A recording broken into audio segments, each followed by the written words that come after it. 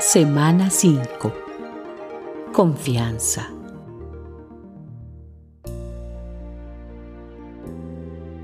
Caleb pidió al pueblo que se callara delante de Moisés y dijo: subamos pues y tomemos posesión de esa tierra, porque nosotros podremos más que ellos.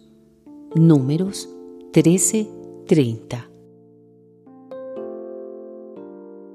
¿Cuál es la diferencia entre quienes logran cumplir sus objetivos y aquellos que se quedan en el camino?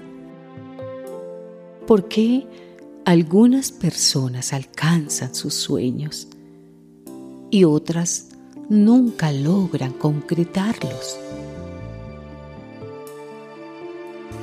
Dios había sido muy claro con los israelitas. Les había prometido que estaría con ellos y que los ayudaría a conquistar la tierra que tenían por delante. Sin embargo, muchos de ellos dudaban y le pidieron a Moisés, su líder, que seleccionara 12 espías para que fueran a investigar el lugar. Los 12 espías salieron del desierto, cruzaron el río y observaron con atención todo lo que encontraron a su paso. Luego regresaron y presentaron su informe.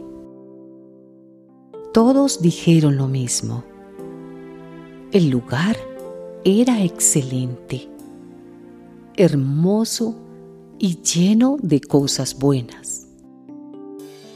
El único problema era que estaba ocupado por guerreros de temible apariencia.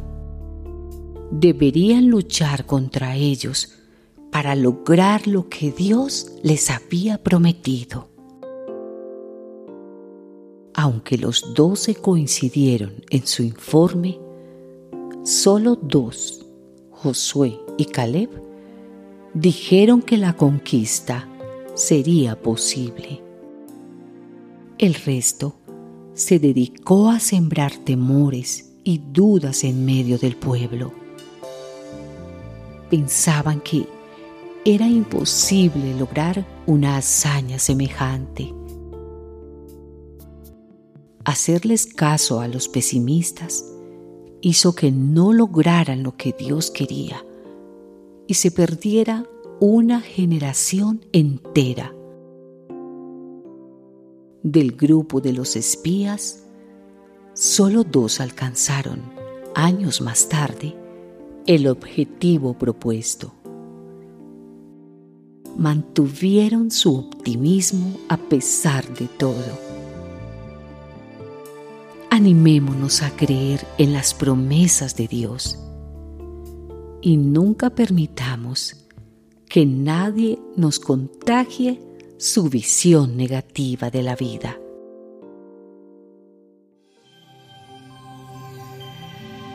Reto de la semana.